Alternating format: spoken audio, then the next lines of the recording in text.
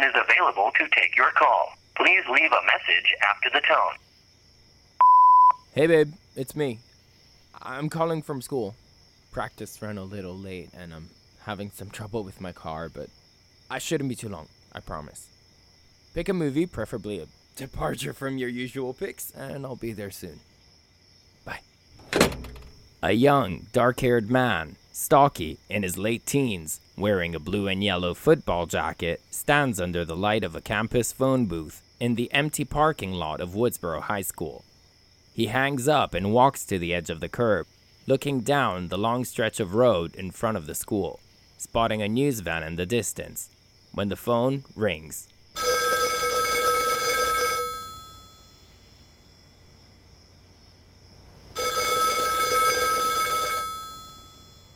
He turns back and answers the call. Hello? Babe? Hello. This is a collect call from Danny. If you accept the charges, please press 1. You gotta be kidding me. Insert coins. The young man digs into his jeans pocket, balancing the phone receiver on his shoulder, retrieving only a single quarter. Shit. Thank you. Your call is now connected. Hey, dude, how was practice? Don't give me that shit! Where the fuck are you? You were supposed to pick me up from school 30 minutes ago. Yeah, about that. I was on my way, I swear. I stopped off at the video store like you asked, and when I got back to the car, it wouldn't start. It looks like someone's messed with the fuse. Are you kidding me? Hey, I'm stuck now too, and I have to study. It was my turn to take the car, so you're lucky I even bothered. What am I gonna do now? I don't know, can't one of your teammates drive you home? Yeah, they could have. 30 minutes ago. Oh, well, you figure it out. This wouldn't have happened if you weren't too busy trying to impress your girlfriend. Fuck. Listen, I'm running out of minutes. I need you to call me You have no more minutes remaining. Danny? Danny! Your call has now ended. Fuck! To make a phone call, please insert coins. Damn it! He aggressively hangs up again. A nearby car engine roars. There's one car still parked in the parking lot. A red Beetle, 50 yards away, facing him. The young man calls out. Hey, buddy! Would you mind giving me a ride? The car headlights flick on, blinding him. He strains to get a glimpse of the driver, but his sight is too impaired to make out who is behind the wheel. Just then, the car revs and pulls out of the parking lot, driving off. Cool, thanks, asshole. He eyes the empty grounds of the school as silence fills the entire campus. The payphone rings. Oh, thank God. Danny? Hello? Who is this? Damn it. Sorry. Did you mean to call a payphone? A payphone? Where? Woodsboro High? Woodsboro High. You go there? Why? You trying to reach somebody there? Yeah. Well, unless it's one of the drama club rejects, you're not gonna have much luck. Then why are you there? Car trouble? That's too bad. Yeah, tell me about it. Hey, listen, I know this is weird, but I'm kind of stranded here. Could you call me a cab? I'm out of quarters, and it would really help me out. Sure. Where you going? Can't you just tell them where I am? Woodsboro High. Yeah. Okay, well, thanks. You're welcome. The young man hangs up. The payphone almost immediately rings back. Hello? Hello? It's on its way. Thanks. That was, quick. Must be a quiet night. Yeah, I guess. Well, I gotta go. I thought you were stranded. I don't want to miss a call. Where are you in such a rush to get to? Movie night? Oh yeah? What movie? Don't know. A scary one. No doubt. You like scary movies? I don't get much of a choice. Your date has good taste. I could give her a call. Let her know you're running late. Who said I had a date? What are movie nights for? Right. I'll just wait for the cab. How long is the wait? Didn't say. You could try hitching a ride. This isn't the West Texas desert. You should be safe. Not much luck there either. Besides, this is Woodsboro. Cop cars and news vans aren't exactly charitable. What is with the news vans all over town? Nobody died, did they? It's been a year since that woman was murdered. Top story can't seem to let it go, I guess. Of course, the promiscuous housewife. Her name was Maureen Prescott. Oh, I'm sorry. How insensitive of me. I thought they caught the killer. Some people think he's innocent. Do you? Oh, I don't know. So sad. Her daughter finding her body like that.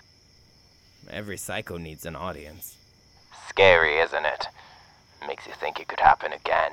I wouldn't worry. I don't think either of us meet his criteria. I thought teenage football players were quite popular targets. At least in the movies. How do you know I play football? Your jacket.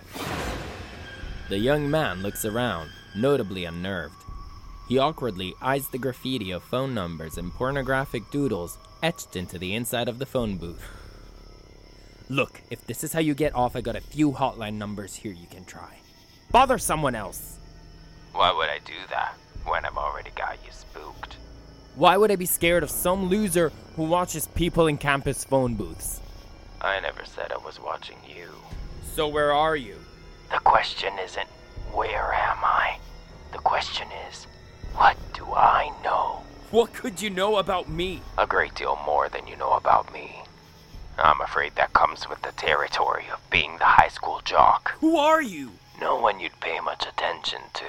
Oh, so that's what it's about. Bring it up with your guidance counselor. I've got somewhere to be. So I've heard. Your girlfriend must be getting worried about you. What makes you so sure I have one? Doesn't every ambiguously homo football jock? What did you call me? So you do have a girlfriend. What's it to you, asshole? Her name wouldn't be Casey, would it? How do you know her name? I told you I was watching somebody. How about that? It looks like she's getting ready to watch a scary movie. Why are you doing this? 'Cause I know something Casey doesn't. Oh yeah? Dumb blondes are just a red herring. Promiscuous housewives are more your thing. Am I right? What? Don't the news vans around town help jog your memory? Almost a year and it's still one of Top Story's favorites. But they're missing a key plot twist, aren't they? I don't know what you're talking about. No? Do you think Casey will? I heard she sits next to her daughter in English. Don't you fucking dare! Forget about Casey. Are the police aware that you screwed the victim? You son of a... I knew it would all come flashing back. What do you want? I want to play a game. A game? What kind of game? This game is different than the one you're used to, Hotshot. See, if you scored low in this game, there are bigger consequences than your popularity. How about I just kick the shit out of you instead? Doesn't look like you're going anywhere. I don't need quarters to call the cops. Do you really want to draw attention to yourself? I'll take my chances. And I'll spill your girlfriend's guts before they get here. Is that a chance worth taking? How do I even know you're at her house? Scary movies are kind of a universal pastime. Then let's get her attention, shall we? Hello? Mom and Dad? A horror fan, all alone in a big house, out in the middle of nowhere. Should know better than to answer the door. I might have to teach her a lesson. No! Please. Don't hurt her. That all depends on you. What do you want me to do? I've already chosen my final girl, but I'm having trouble finding my opening kill. The opening is just as important, if not more so. Wouldn't you agree? It's a hard pick between the dumb blonde and the football jock. So here's how we narrow it down. I ask a question. If you get it right, Casey lives. I wonder if you like scary movies as much as she does. First question, name Michael Myers' first victim. His sister. We're looking for a name. Judith Myers. Jason Voorhees, same question. Alice Hardy. Casey taught you well. Next question, what movie has Casey carefully selected for you tonight? Is it a departure from her usual picks? Answer correctly, maybe you'll get a chance to watch it. Stay away from her. Answer the question right, and I will. A look of sudden realization washes over the young man. No, you won't. Every psycho needs an audience, right? Smart boy. Maybe I should have kept you around for the finale. Look, it's me you're pissed at. Just cut the bullshit and leave Casey alone. You think this is about you, Steve. Your extracurricular activity was just a bonus. There was never any question who'd be victim number one. Come on, you watch enough scary movies. Judith, Alice. Casey's the quintessential slasher girl. And that makes you disposable. Oh yeah? And what are you gonna do about it, huh? You said it yourself. You're out in the middle of nowhere. I said I wasn't watching you. I never said you weren't being watched. The phone goes dead. What the? Suddenly, the red beam of taillights sets Steve and the phone booth alight. Steve turns and tries to barricade the light from his face with his arm when the car, once hidden behind towering tree branches, roars to life, revving its engine, taunting him. Who's there? Steve lets go of the phone receiver, letting it swing, and eases away from the phone booth. Suddenly, the car guns backwards, in reverse, moving like a torpedo towards him.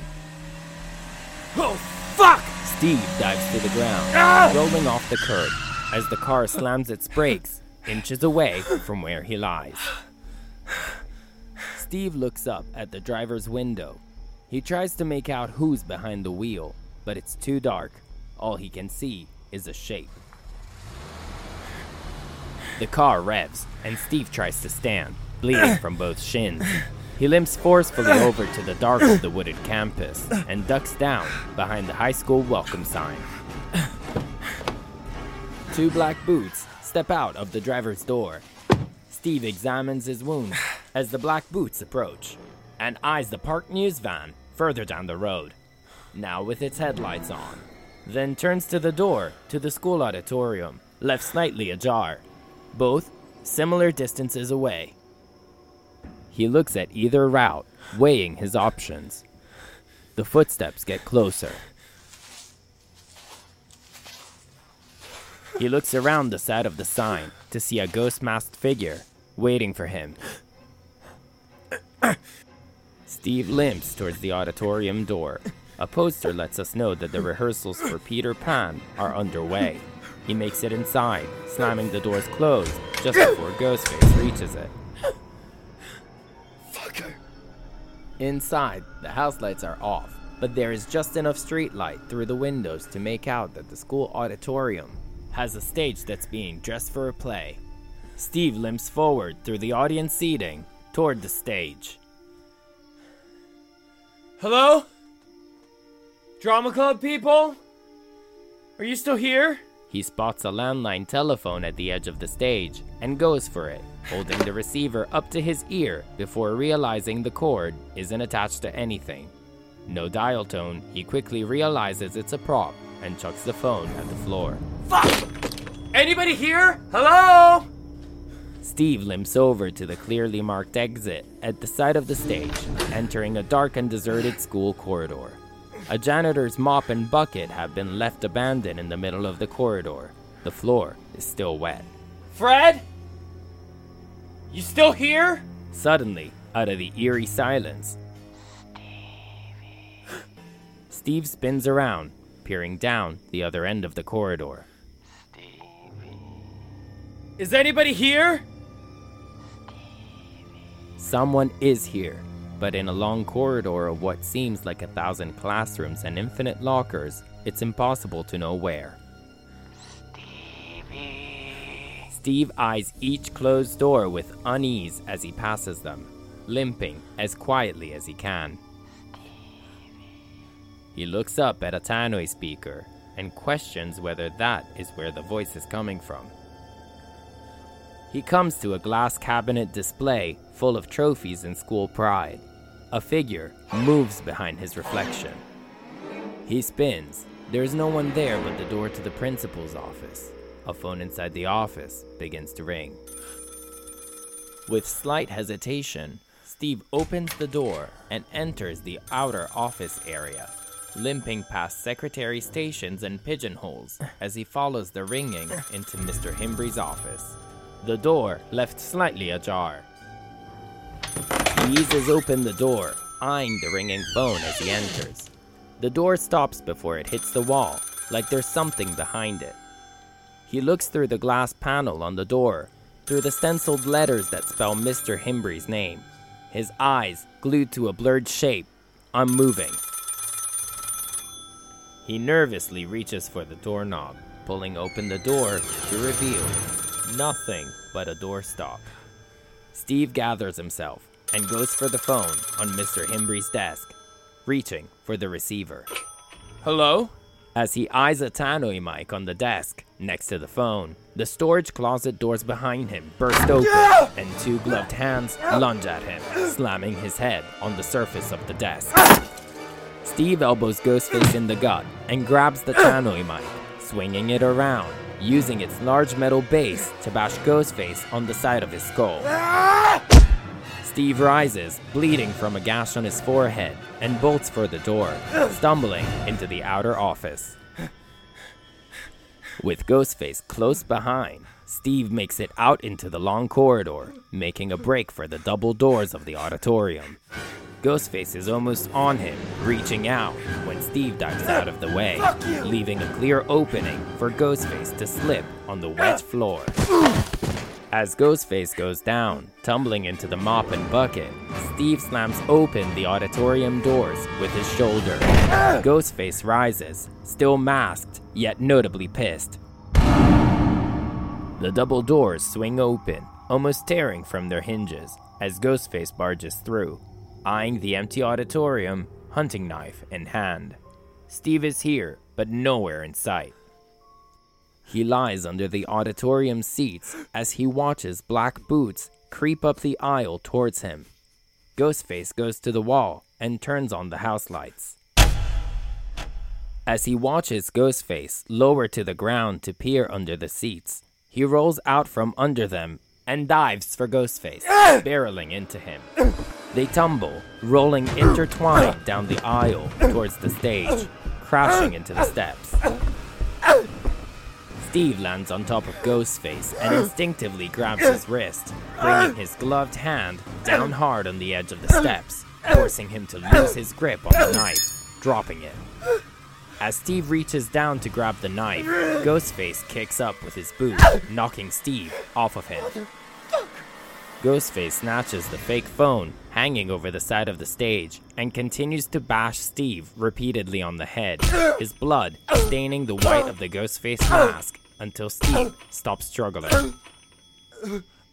Ghostface towers above his barely conscious body, his bloody white mask reflecting in Steve's eyes. And with one final blow to the head, Steve is out.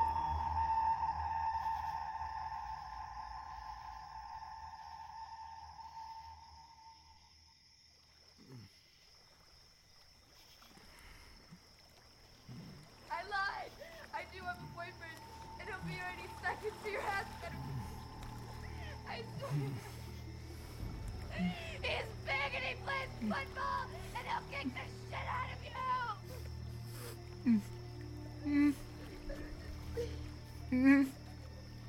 How do you know his name?